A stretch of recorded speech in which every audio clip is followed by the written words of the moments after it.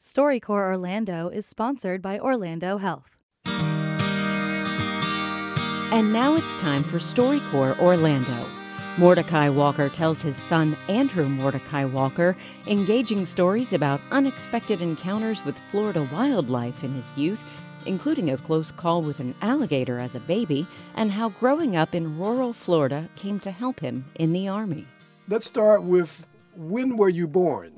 July the 4th, 1924, northwest in Hillsborough County, on a little lake they call Lake Evans, because naturally the lake is still there now. Now, there's an interesting story that happened after you were born, where you were in your crib, and a gator tried to get you. Tell me about that. Well, the house was about 20 feet from the water and had a dock. And my dad had what they call a trot line, had about 3 hooks on the line.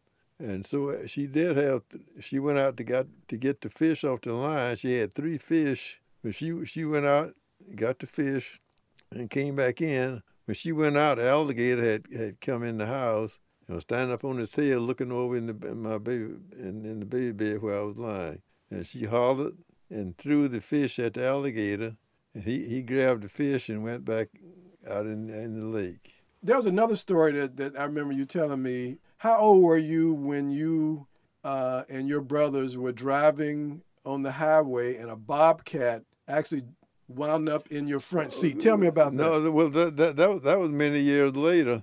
We was going to Oldsmar, and we were driving west. My brother it wasn't my dad, my brother driving a Model A Ford with no doors on it, just a windshield and a little seat back there. We was headed west. A rabbit was coming from the north.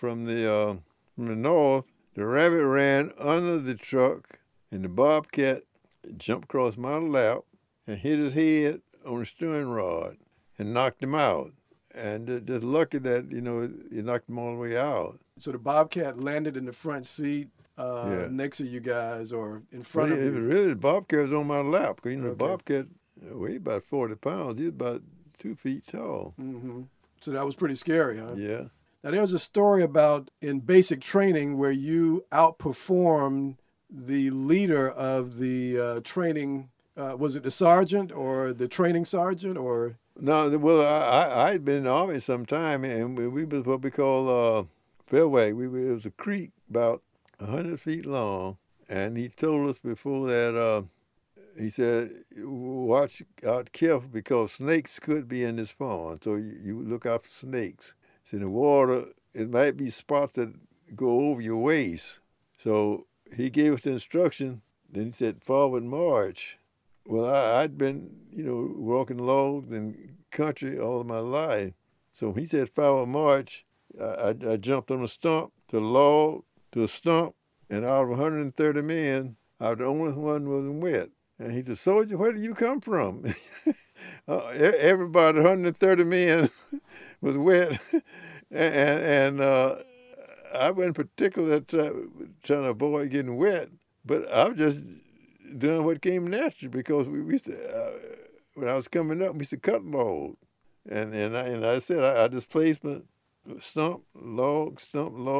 And he looked at me and everybody, and I said, that's one of the, I wouldn't say outstanding things, but, out of 130 men, I'm the only man not wet. Right. He couldn't believe that. No. Yeah. Also, you knew how to determine direction by plant life on trees. And this came in handy when you were in the Army, when you were about to go into harm's way or into a dangerous way. Tell me that story. We were in it was in New Guinea. We should have been going west because the Japanese territory we knew was in the north. So we go into our outfit, and I knew from on the south side of the trees, there was a moss that would grow on the south side.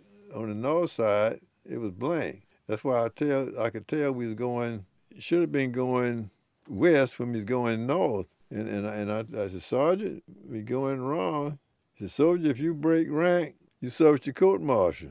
And you be charged AWOL and you go for the firing squad. I said, well, sorry, I'm not worried about that because nobody going to be here to testify against me.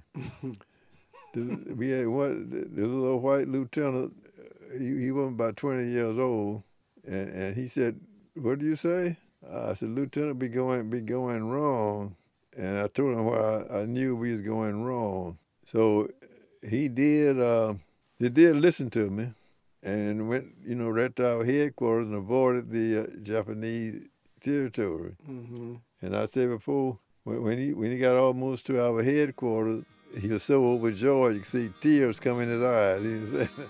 Mordecai Walker and Andrew Mordecai Walker from the StoryCorps mobile booth in Orlando. Produced locally by Juan Gualda at WMFE. Find details and more stories at wmfe.org/StoryCorps. StoryCorps Orlando is sponsored by Orlando Health.